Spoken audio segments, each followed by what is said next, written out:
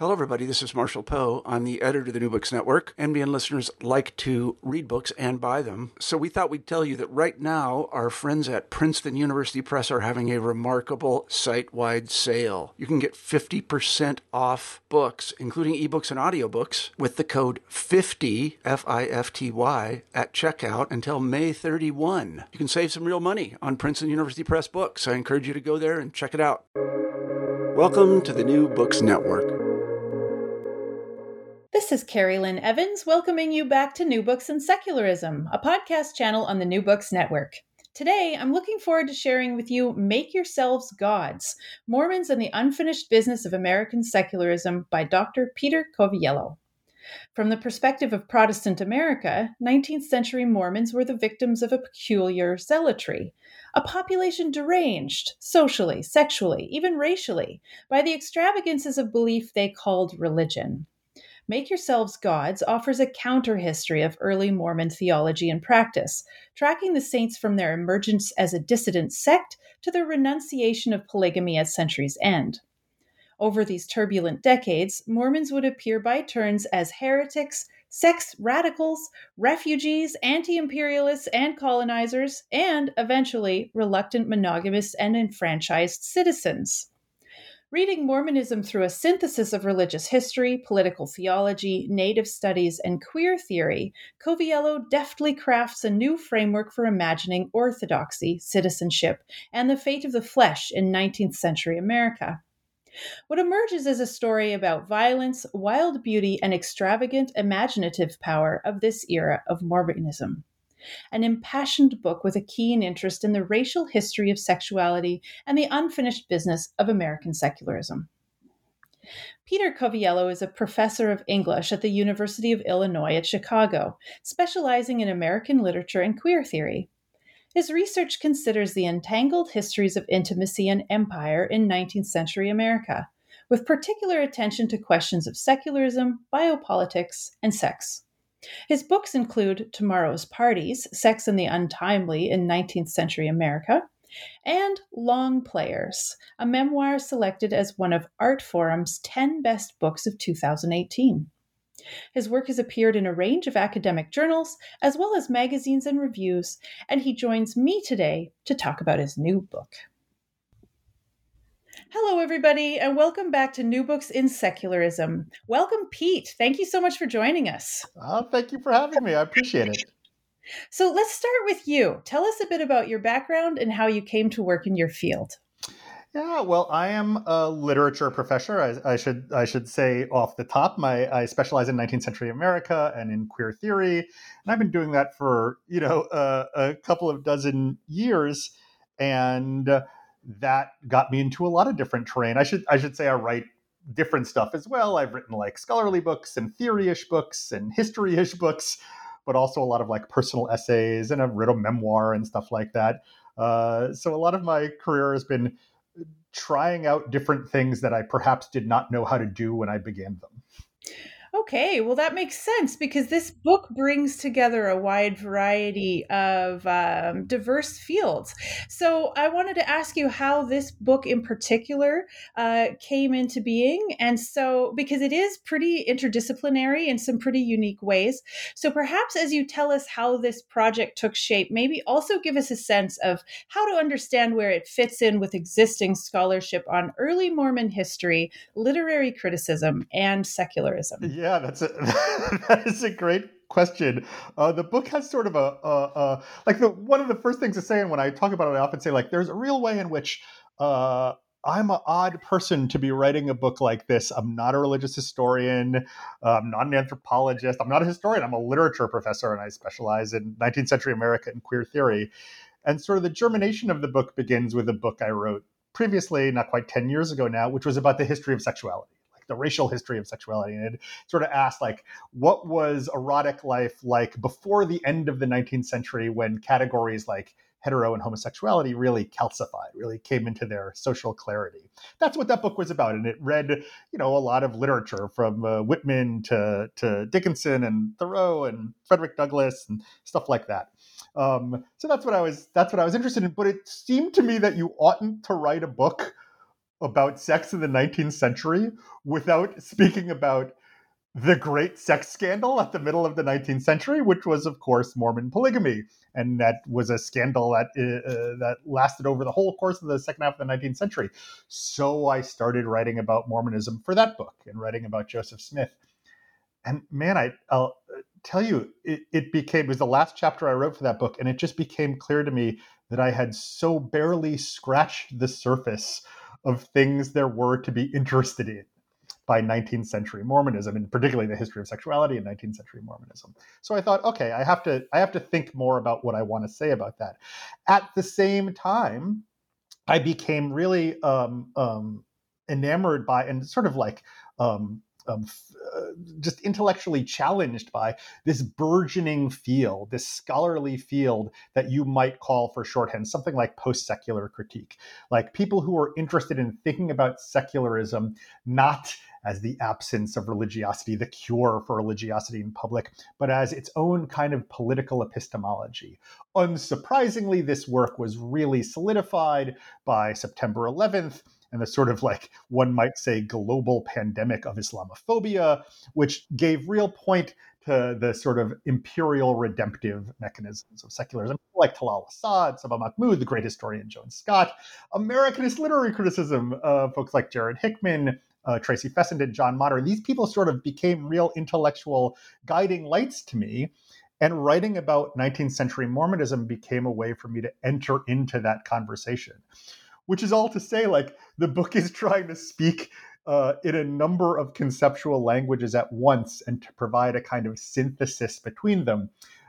Queer theory, perhaps most of all, but also post-secular critique, native studies, political theology, and that made for a kind of challenge. And the happy thing was that, like, the object itself, 19th century Mormonism in all of its, like, tremendous strangeness and diversity and disquieting power was a real great object if your goal was to synthesize a number of like fractiously interacting conceptual idioms.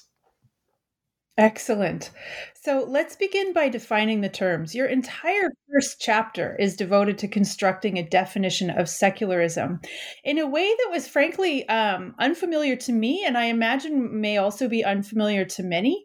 And so just to put a fine point on it, for example, you quote Jill Andjar as saying, quote, "Orientalism is secularism and secularism is Christianity."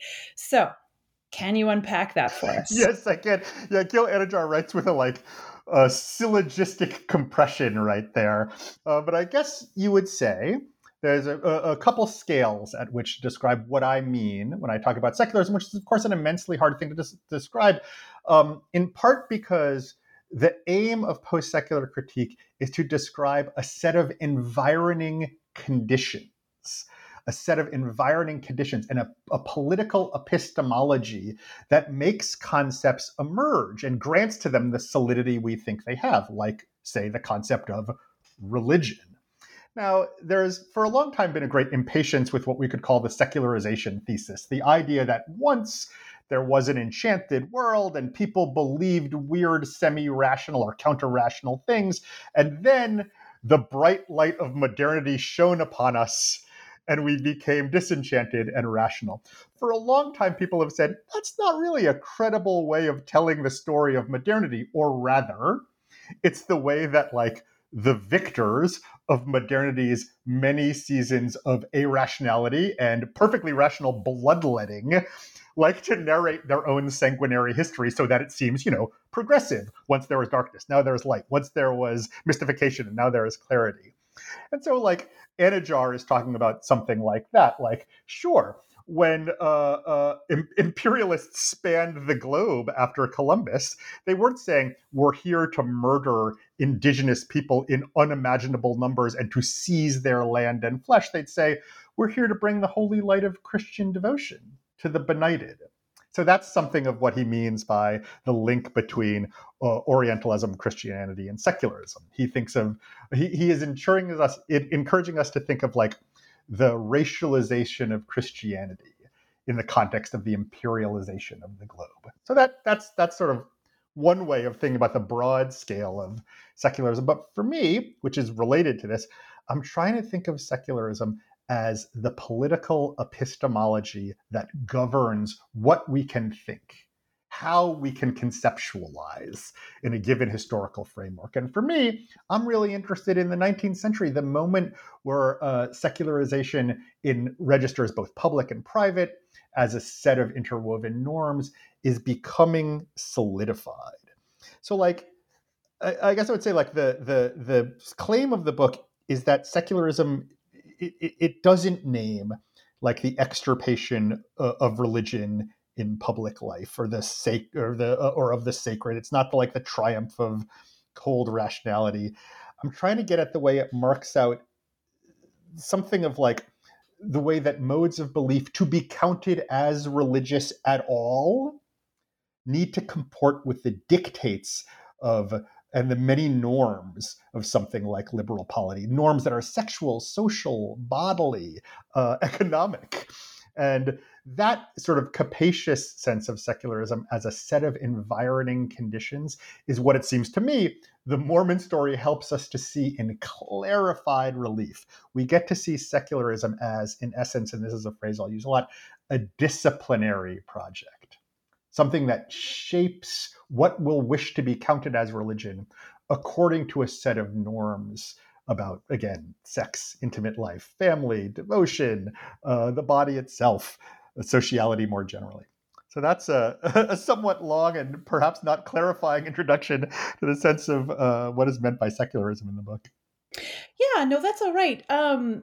As I got through that chapter, I realized that it sounds to me, correct me if I'm wrong, it sounds to me like what you describe as secularism is really more about a collective attitude of self-described Enlightenment values Christians who, because, they dominated discourse and made up a huge proportion of, if not complete proportion of the Western countries and the colonial countries. And it was about their way of telling the story of their problematic colonial history. As you kind of alluded to, the victors tell the history. So because I'm more familiar with describing secularism as as just a state of absence of religion, whether that be between church and state or just any cultural, social content that is absent of religion. And so I wondered if you could compare your definition of secularism with that concept. Totally, Carolyn. That's a great question, and I would want to hasten to say that I couldn't claim this as my definition of secularism so much as I'm following in the lead of those scholars I mentioned before who mean so much to me. Everyone from philosophers like Charles Taylor to most especially anthropologists like Talal Asad and Saba Mahmood and great historian like Joan Wallach Scott and others. I would say that for me, again, the matter is partially exactly as you say, that the story of secularization as a shift from benighted past to enlightened present works splendidly as a way that like imperial moderns can tell the tale of their triumph, not in the key of bloodletting, but in the key of progress. Absolutely, absolutely.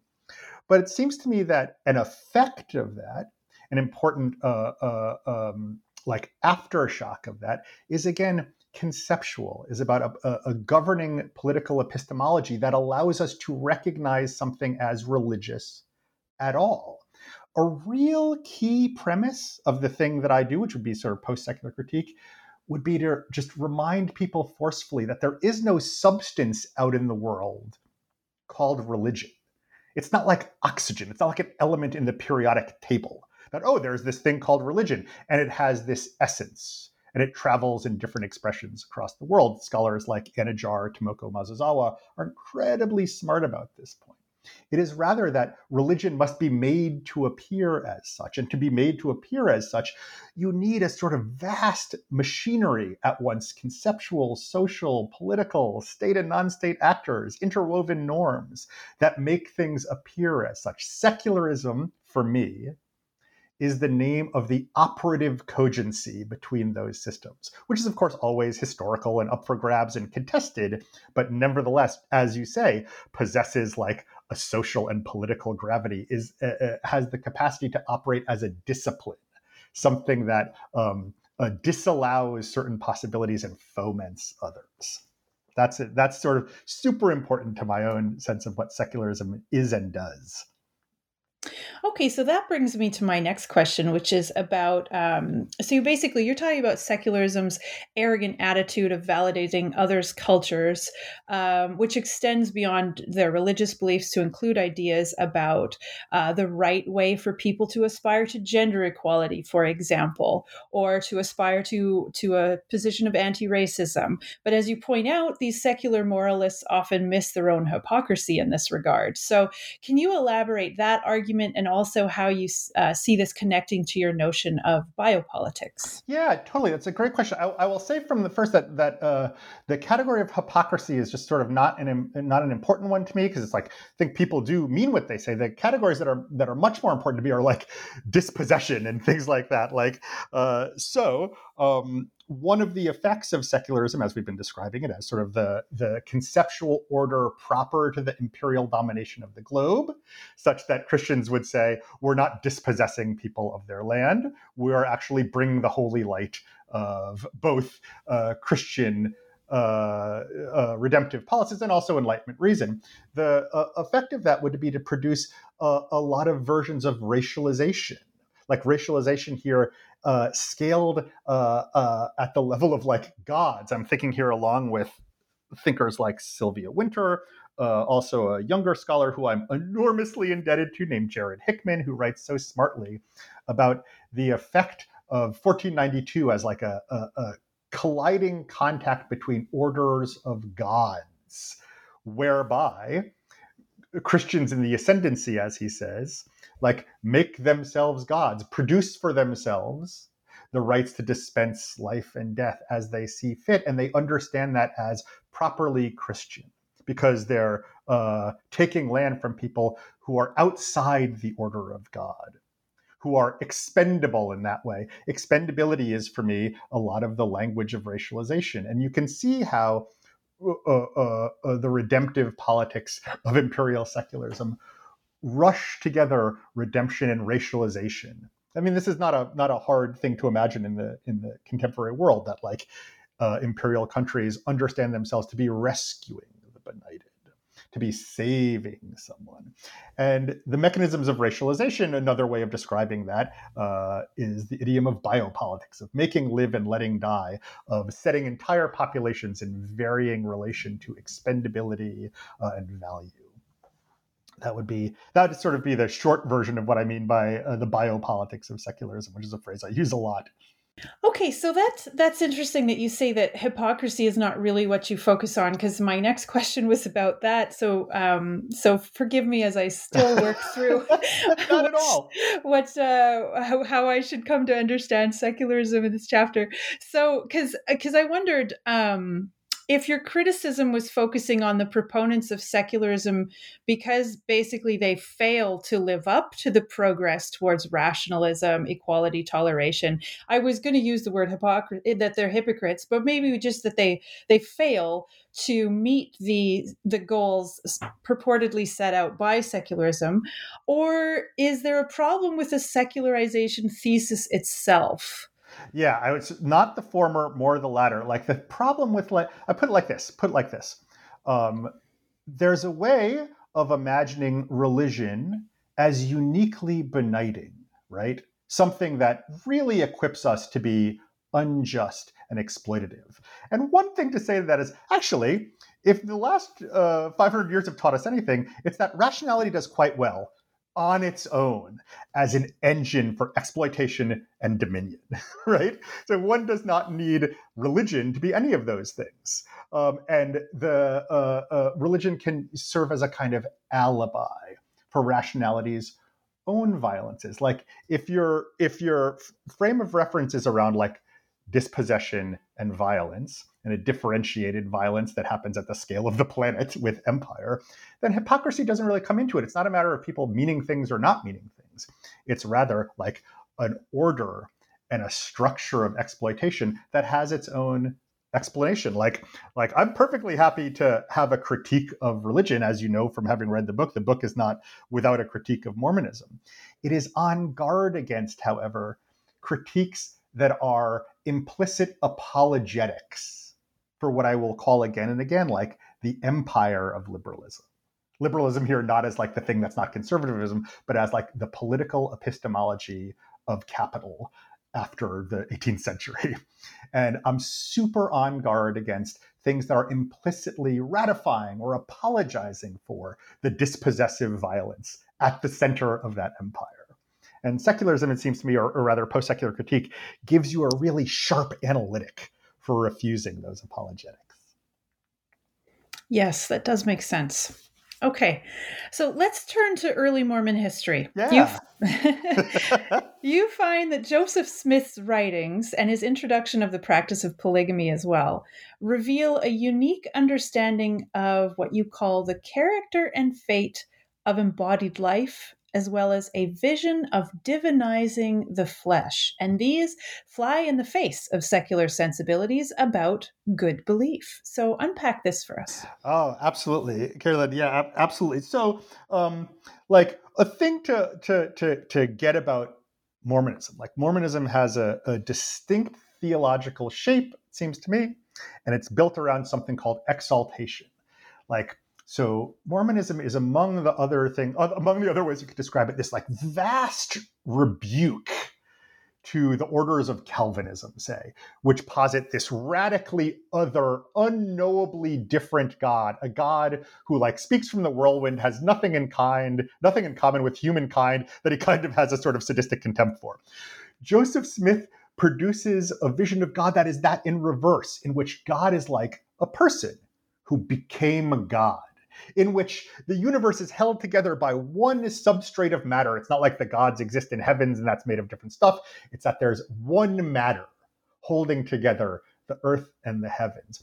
Part of what this means for Smith, well, it means a lot of things. One of which is that persons in the mortal world for Smith, persons, you and me, are living lives whose destiny is in divinization. We are meant to become gods. That's what exaltation means. That's what God wants for us. He wants divinization for us. He wants us to go from a small capacity to a large capacity. I'm essentially free and direct quoting Joseph Smith now.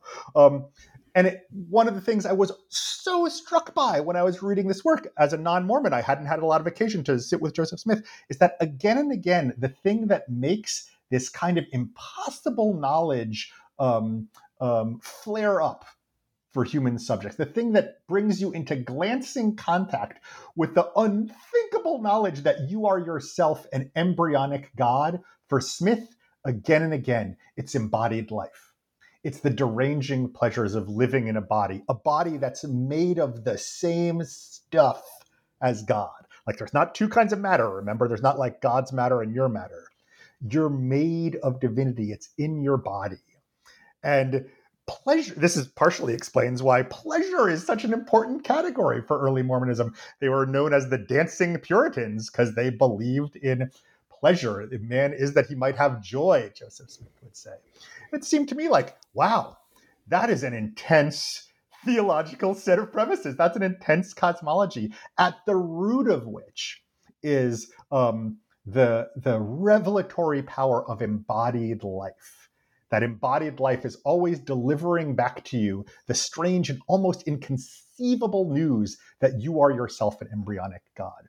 Polygamy follows from that. Polygamy is not some, like, for as far as I'm concerned, some like sort of like daffy theological accident, like, oh, it'd be cool to have a lot of wives. No, it expresses in a variety of ways that I try to talk about the theory of the sort of like radical theory of embodied life that is at the center of early Mormonism. That's such an interesting analysis of early Mormonism, because that is not how we would think of Mormons today, which is kind of foreshadowing where you go with the book here. Yeah. But I have to bring up, because I'm sure it would be on everybody's mind, and you kind of alluded to this too. Like, you do acknowledge that one way to account for Mormonism's adoption of polygamy is simply that Joseph Smith, in the grand tradition of cult leaders the world over, just wanted to legitimize among his followers his desire to sleep with all the women in his vicinity. We also have, I think there's some historical evidence to suggest that that's a reasonable way of looking at it too. But you approach this very differently, as you kind of already alluded to, and you do think there's a lot more to be found here. So continue telling us about that. Absolutely, absolutely. Like that is the sort of standard line, right, on sexual practices that are non-normative. And like the point of secular critique isn't like there can be no critique of sexual practices that are non-normative. Talk about this in the chapter on women particularly. But a couple things to say. One, this seems like a really bad way to go about having lots of sanctified sex. Like Joseph Smith is a man in 19th century America. Like the yoke of marital exclusiveness already falls on him rather lightly. This is a patriarchal world. He doesn't just want other intimacies, he wants them sacralized.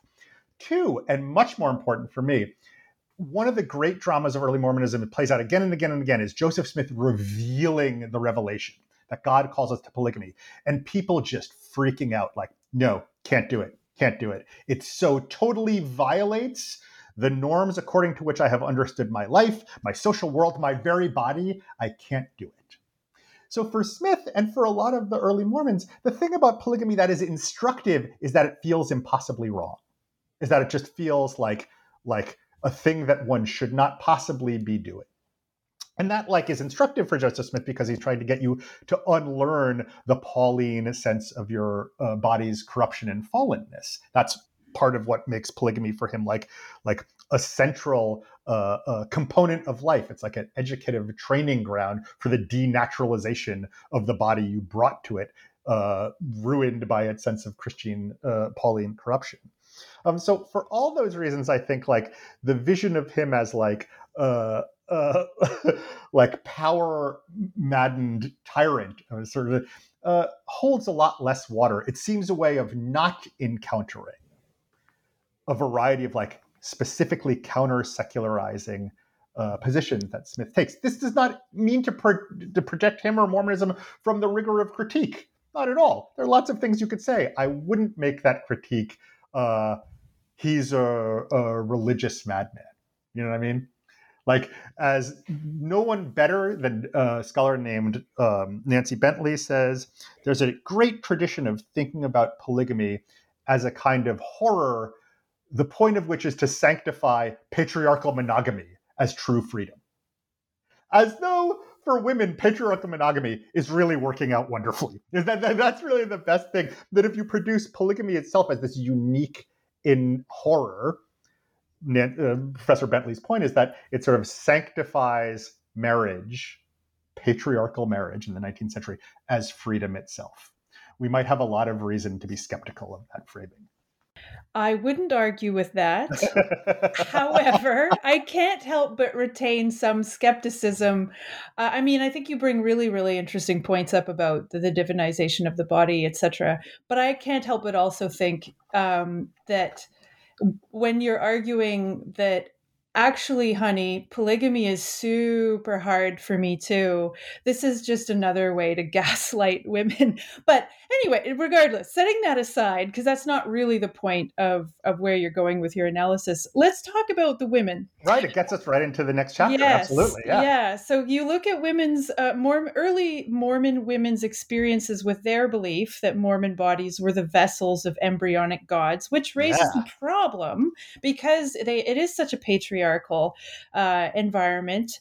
Does that status extend to them, and how do they get their heads around what's going on with all this new theology? So yeah, tell us about that. Oh, that's a great question.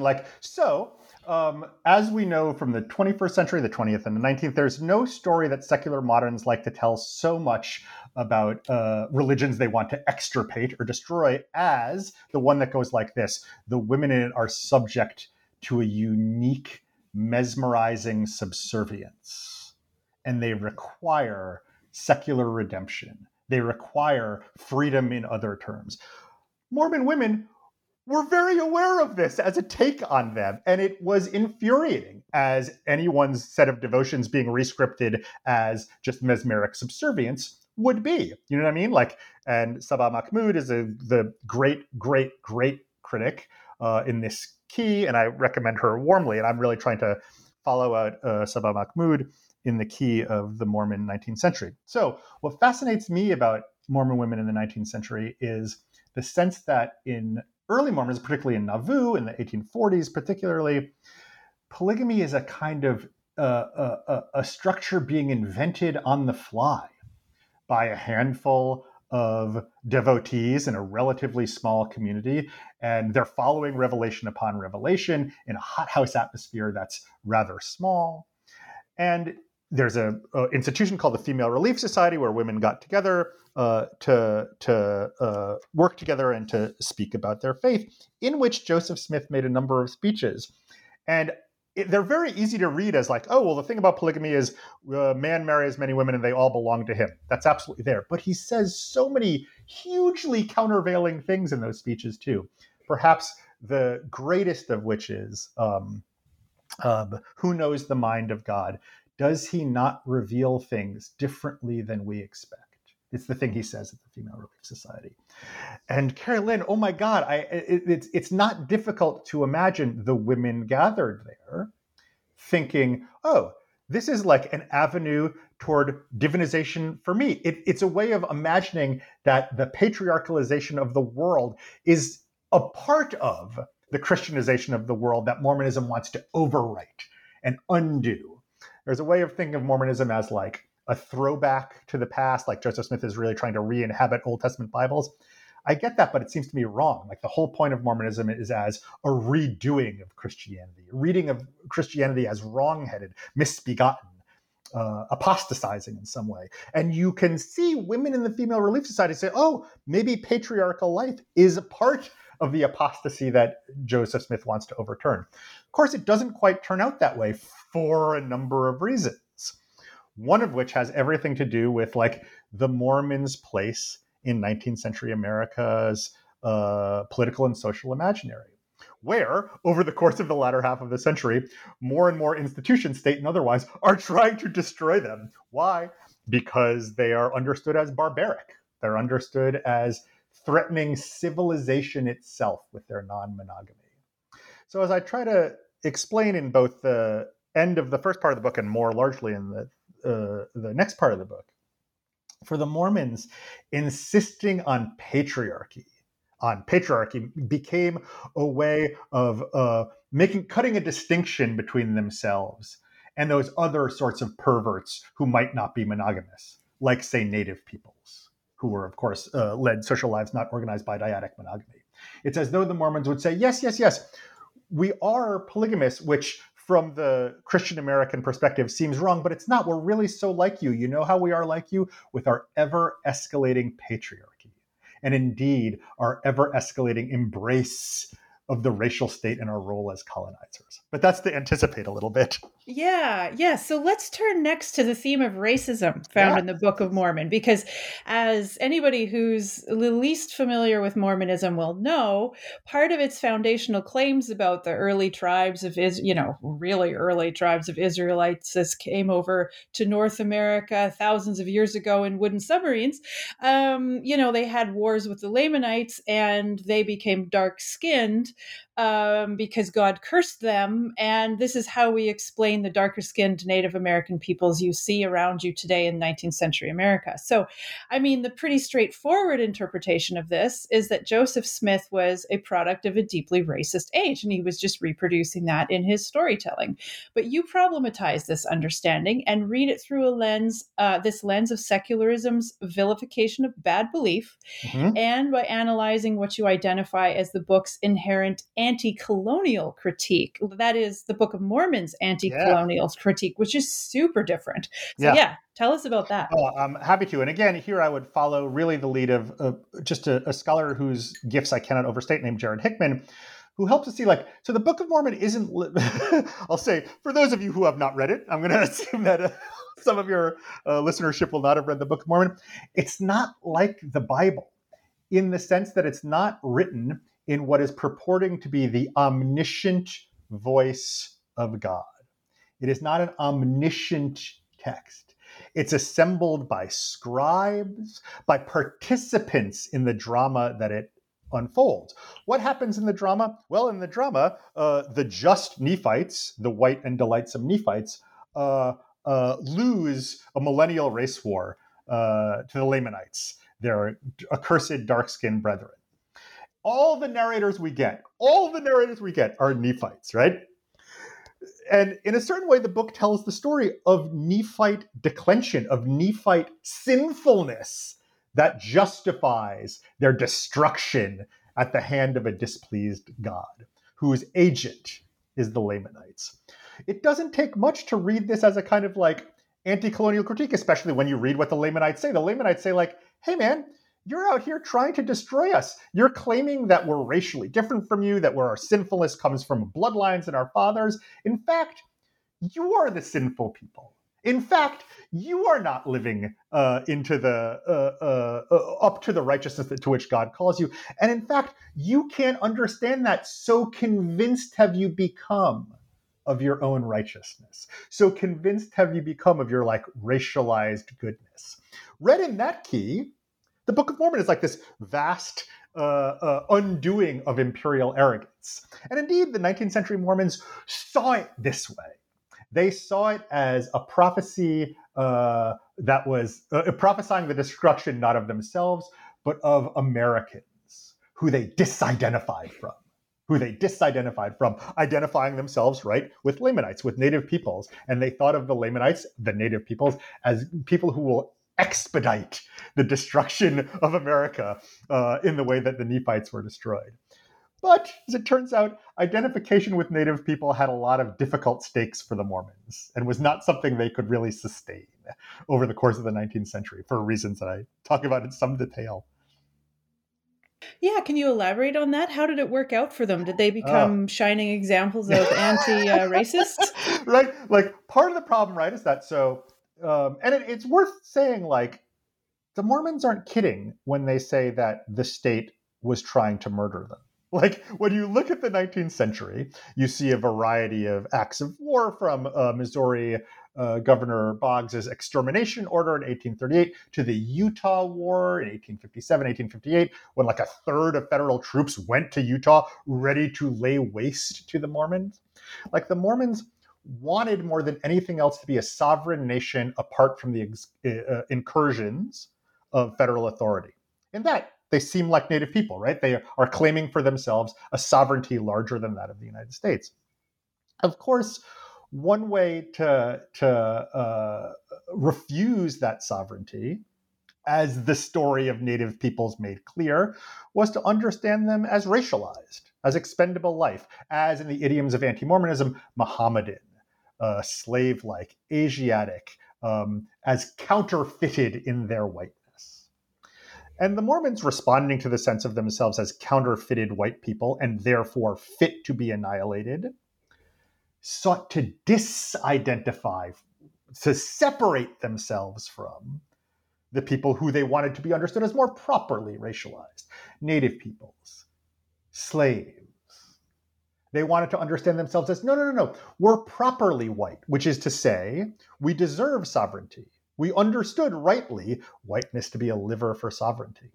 That lever only works as you disidentify from the native peoples you too closely resemble. So what do the Mormons do in the 19th century? They make themselves known as colonizers.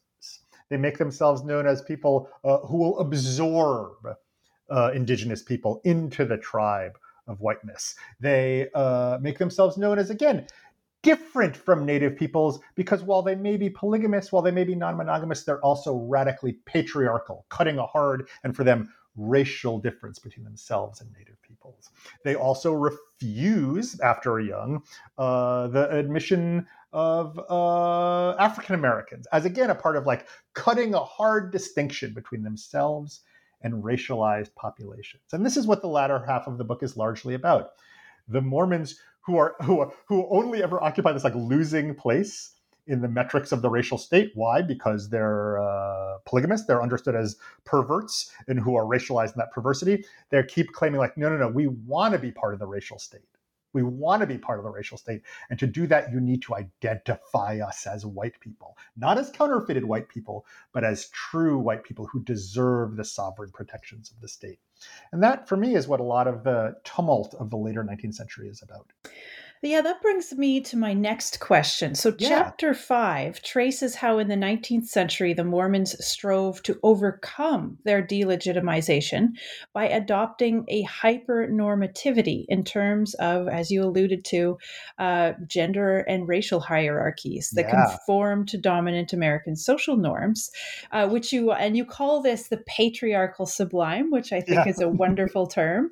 But it makes sense, right? Like they're being persecuted, and whether or not they brought any of that on themselves we'll set aside. And so the way they try to rectify this is through a process that you call hypernormativity, which kind of links to the question of like, why do today's Mormons appear so differently than what you describe? So tell us about this. Yeah, I mean, again, as I will say from the beginning, as I always say when I talk about the Mormons, like my real knowledge of Mormonism essentially stops with the attainment of Utah statehood in the 1890s and the renunciation of polygamy. But the Mormons recognize that to have violated the interwoven codes of secular belonging, corporeal, social, sexual, erotic, familial, was to slip in the gradients of national life to the status of racialized and or expendable life. So the Mormons just get being produced as like enemies of the state, threats to civilization because of their backwardness, their barbarism, because they are perverted by misfiring belief. Their beliefs make them deviants, their deviancy makes them racialized people, et cetera, et cetera. And one Mormon strategy to countervail this is to, again, insist, no. What's wrong with the Gentile United States is that they keep mistaking us for non-white people. On the contrary, they'll say, we have our whiteness. What attests to it? Our racist distinctions, are what Jared Hickman calls the deplorable history of theological racism, and also our disposition of gendered life. We're never more normative than in our insistence, our hyper-insistence on the patriarchality of our patriarchal life. The irony of, so that is producing a sort of like insistence on a kind of hyper identification with the norms of the racial state. The irony, of course, is they were still polygamous, and that wasn't going to work because polygamy itself was too great a violation of the codes of normative intimacy, set them too apart from the structures of secular legitimacy. And so only until they renounced polygamy, the thing that announced them as deviants, as perverts, and as racialized in that deviancy, only when they announced polygamy could their eventual assimilation to the orders of the racial state begin. And they were prepared for it, right, by these series of identifications that came before the renunciation of polygamy. But the renunciation of polygamy is the thing that allows them the limited sovereignty of statehood. And that's what comes at the end of the 19th century for them, with like huge consequences for Mormon theology. Right. So in your final section, you apply a queer reading to highlight how the biopolitics of secularism, as you've defined it, have historically functioned to mark Mormons as expendable and denigrated people on the fringes of respectable, legitimate society, as we've talked about. Yep. So this and Mormons' compensatory strategies that emphasize this hypernormativity allows you to draw some compelling parallels with the phenomenon of homo-nationalism. Yeah. So this is super fascinating as well. Tell us what this means and how you see that working. Well, as I said at the beginning, like my training is in 19th century American studies and queer studies. A writer named Jasbir Puar, who anybody who does queer studies will know, is super important to me, super important to how I think and how I was able to conceptualize this book really from the moment of its inception. And Puar encourages us to think of a thing she calls homo-nationalism, which is the way that homosexuality too can be offered what she calls innocuous inclusion into the orders of empire, into the orders of like the liberal capitalist state.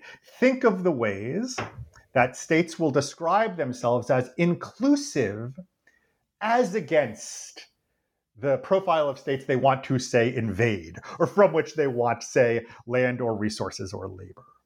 That is to say, like, homosexuality can on the one hand mark a moment of scandal and exclusion, even as, on the other hand, the inclusion of homosexuality in, like, the orders of liberal life can mark that order's beneficence, its large-scale munificence.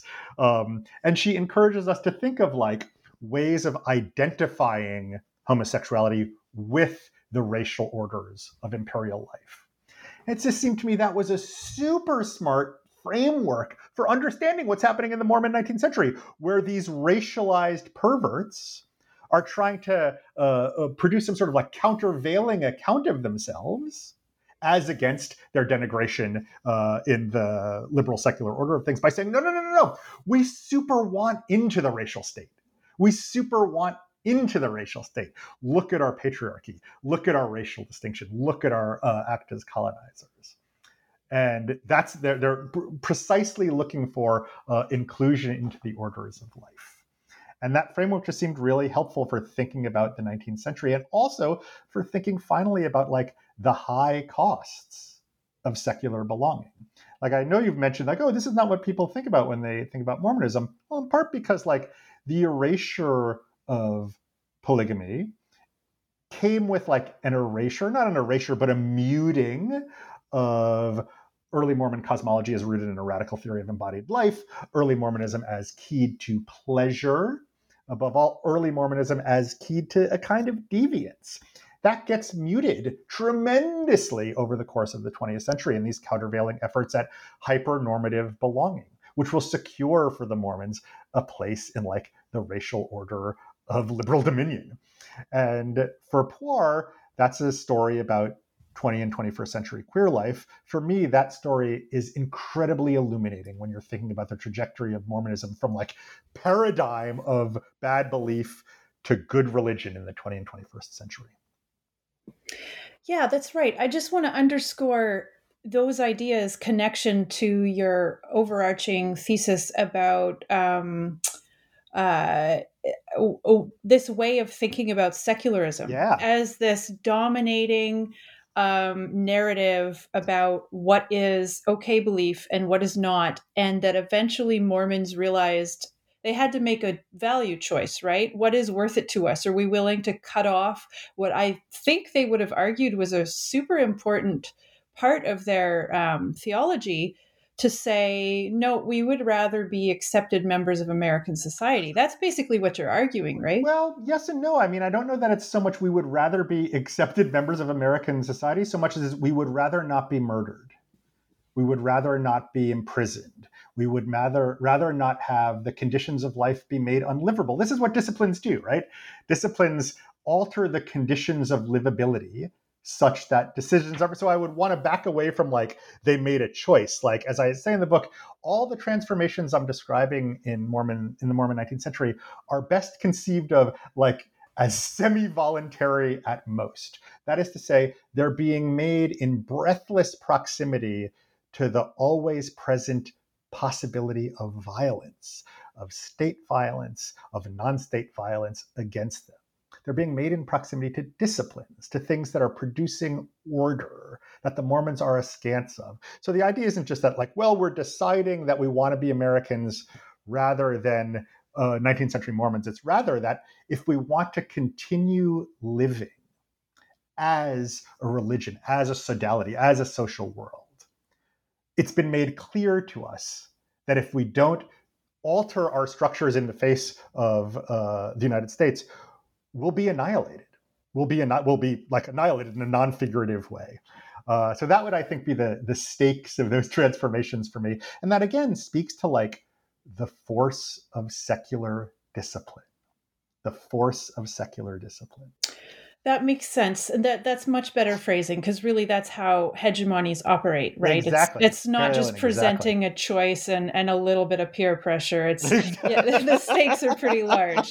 Yeah, and it's hard to overstate the degrees to which I think one of their lawyers in DC, whose name I forget because I wrote this passage some time ago, says X million Americans have decided that polygamy will be eliminated or Mormonism shall. And the Mormons are in the West in the 19th century. They don't have to look around for an example of what genocidal elimination looks like. They're living next to native peoples. They know what that looks like. Wounded Knee happens all of 3 months after the renunciation of polygamy. They know what the imperial violence of secular discipline looks like because it's being lived out on the persons of native peoples across the 19th century into the 20th. So that really gives point to the stakes of these transformations for them, I think. Indeed.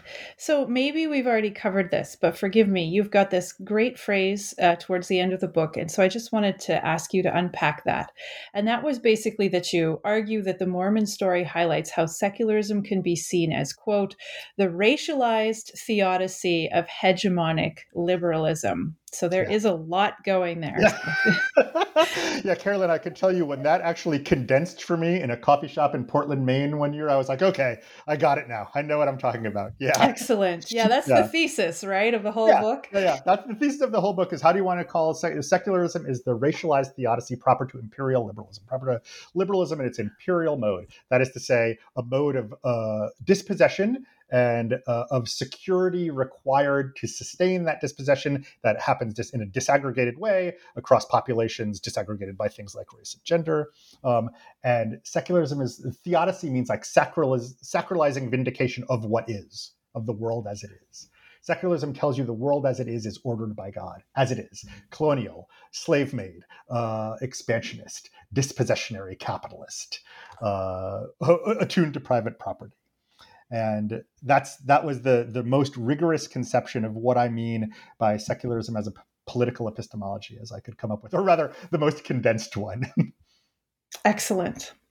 So yeah, if I can ask you, I know you mentioned that you're an expert in the 19th century. Yeah. But still, if we could still kind of port these ideas to our more contemporary time, I was just curious your opinion, because it seems to me that our contemporary world is less dominated by Christianity now than it was in the 19th century. And so much of what you describe as this hegemonic liberalism sounds to me like Christianity, just calling itself something else. So do you think that the problems you outline with secularism exist to the same degree in today's society? Yeah, I mean, one thing to say about the book, like strong yes, absolute hard yes. This is a book that comes after September 11th, right? Where the orders of imperial liberalism understand themselves or gather their armies around the prospect of a set of belief practices understood to be acivilizational. Just think back to the ways that Islam has been figured. Like people still go on TV, still now, 2022, and ask themselves with great ponderous seriousness, Islam, is it a religion? Entirely seriously. So the grammar of imperial secularism is entirely with us now. It may have different inflections. It may have different targets. It may have different points of emphasis and disemphasis, but absolutely yes. Like the hegemonies of liberalism are with us still, and the alibis of liberal hegemony are with us still. And secularism is one of the strongest ways of conceptualizing those hegemonies for me. And yeah, that's I suppose what I would say. And I'd say too, it's always what I teach. I always have to remind, having a critique of secularism is not the opposite of a critique of any particular practice of religion. You know what I'm saying? Yeah, I think I do. I can talk to you as long as you want about the tremendous homophobia that has convulsed Mormonism across the 20th century. But not just Mormonism, obviously, a variety of Protestantisms and non-Protestantism. I could talk to you as much as you want about that, but I would want to be careful to do it in ways that are not exonerating to the dispossessive orders of liberalism in which they take place. And attacking them as religions, faulting them because it's their religious substance that makes them so, seems to me to do exactly that exonerating work, which I don't want to do. So that would be I have to keep saying to people, like, a critique of secularism is not the disabling of a critique of any particular religious practice or any particular style of devotion.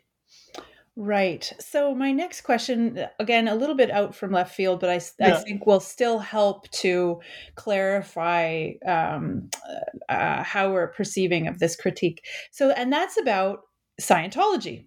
So it's similarly rejected. I think it's called a bad faith. It kind of in the ways that you're talking about, that we determine something just doesn't count. It's not it's not the right kind of religion, but not for the reasons you identify as discrediting Mormonism. It's a different beast, but because it's deemed to be, I think, fair to say, disingenuous. It's an exploitative fraud. It was invented by a science fiction writer to make some money. I think we have some evidence to support that view, never mind the fact that they seem to exploit and abuse their followers, etc. So I guess that makes me ask, how then can we properly judge a faith as a bad faith on its merits? How do we fit that kind of critique within this structure? Yeah, Carolyn, I guess the thing I would say is I don't really have a lot of interest in judging something as a good or a bad faith at all. Like, that's just not a set of concepts that I find particularly useful. On the other hand, if you want to judge something for its exploitativeness, knock yourself out. If you want to judge something for the way that it manipulates and controls labor, knock yourself out. If you want to critique something because of its employment of, rather than resistance to, racial hierarchies or gender hierarchies, knock yourself out. What about its truth claims, though? That's truth claims. What about that? But what I was about to say is, like, what about the truth claims of capital? What about the truth claims of one's employer? Well, I think we should critique all of those on the basis of their merit and evidence. Right, but that's not a critique on the basis of their faith. Like, to be a worker inside a capitalized world is also to express a kind of faith. Obviously, it's to express a set of beliefs that one has signed off on in varyingly voluntary ways. The matter is not so much faith, which is to keep the matter at the level of, like, private choice, et cetera, et cetera. The matter would be rather one of exploitation and dominion. You want to talk about Scientology as something that produces exploitation and dominion with you. Its faith doesn't seem to me like that germane to it, because literally any kind of exploitation and dominion will have its aspects of faith interwoven with it. Like the idea that it mixes belief and money, a real no-no. But oh my God, like, think of the most conventional churches you can think of. They have a lot of money inside them. Those have just been naturalized as a part of faith practice that looks more at home in the norms of liberal belonging. Right? So this is not like a defense of Scientology. No. It is, however, a strong resistance on my part to figure that the problem with Scientology is that it's benighted faith. Meh. Like, lots of things are benighted faith. I go to work every day. I want to critique myself for that benighted faith, you know? And that's very different from thinking, like, no, it is exploitative. It produces practices of labor that are murderous, et cetera, et cetera. Yeah. Yeah. No, it's interesting. I mean, I guess to an extent, I feel like I'm coming from the outside because I'm an atheist, which probably gives me the, undeserved feeling that I'm above all this belief stuff. Well, I mean, listen, that's the point of post-secular critique would be to say there is no space of exteriorized neutrality from which to be inside this. I expected that. So I guess I'm trying to imagine, like, how do I fit in with this? Right. I mean, it's trying to get a tighter grasp on the conditioning structures of the world that make our positions thinkable and legible to one another, not from the position of, like, either disabling critique, but also because, of course, as I keep saying, like, there are many, many, many forms of critique that seem to be on their feet and legitimate, and they would have to do with dispossession and property exploitation, but also a refusal to default to the terms that liberal empire gives us. Right. I'm critiquing it from within the vocabulary of that liberalism. Which just produces a kind of apologetics Yeah. for a liberal secular order, which is, again, as I try to say in the book, it's hard, man. Like, I guess I'd say by way of conclusion, like part of the joy of writing this book, which was hard to write in a lot of ways, was realizing that, as I say somewhere in it, like secularism, as I'm trying to understand it, is a difficult set of organizing premises to get beneath, because it is in real ways not the thing we think, but what we have to think with. Exactly. And that makes it hard. That makes it a theoretical project. That's why like theory is interesting to me. That's why me too. Marx and Foucault and all that sort of stuff is, you know what I'm saying? That's where the labor of it is. This was I'll say just, it was hard, but it was a kind of pleasure to get to try to think in these unfamiliar ways. So I'll just make an aside to listeners. If they're interested in theoretically based types of reading and they're up for a really challenging, mind expanding experience, I can't recommend this book more highly, because it just, you're listening to this channel because you're interested in secularism. And as I already mentioned, this is a take on secularism that I had not yet encountered. And it's just, so interesting to Carolyn, put it. That's very kind of you. That's very kind of you to say. I love postmodern theory. I'm a theory head as well. I love all that stuff. And so for me, like what you're talking about resonates with so much of what I've already read along those lines, but just on a topic that is completely different from what I've read along those lines. I just want to tell you, that's kind of you to say, and it's just very heartening to hear. It's very kind of you to say. So one very last question, and that is that because I noticed Joan Wallach Scott's endorsement on the back, and you do mention her throughout the book. I think you mentioned her in the interview already. And it's a super complimentary endorsement, as one would expect, but she also calls your book a revisionist history, which that's a bit odd, right? That's not usually a compliment. So tell us how to understand this comment. I would always let Joan speak for herself, but I understand it to mean that the aim of the book is to revise conventional histories of Mormonism and to situate it rather differently inside, say, the racial history of sexuality and secularism ties to empire, rather than in the history of Christianity, the history of American Protestantism, the history of American religion, or something like that. So it's revising Mormon studies in that way. I will say again, I was very, very, very fortunate to write this book at the Institute for Advanced Study, where Professor Scott has long taught, and it was largely done in conversation with her, which was so galvanizing, so clarifying, so pervasively challenging and energizing. So I would not want to end without saying what an enormous debt, just a unrepayable intellectual debt I owe to Joan. A true giant in the world of humanities scholarship. Oh, fantastic. So, Pete, I've taken up a lot of your time. I know you need to get going soon. I thank you so much for spending this time with me. But in the few minutes we have left, can you tell us what you're currently working on?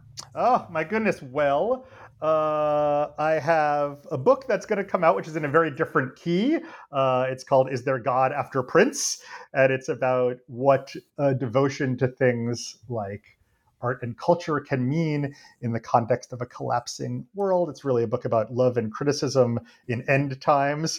And those are very, very different. Those are very familiar essays. Those are non-specialist, memoirish-ish essays, which have been published in a lot of places. That will also come out about this time next year from the University of Chicago Press. Meanwhile, I'm working on a very big book about Melville and tyranny in the 19th century. It's called After Ahab, and it's trying to think about the languages we use to describe tyranny inside, again, liberal secularizing empire. Huh, cool. Yes.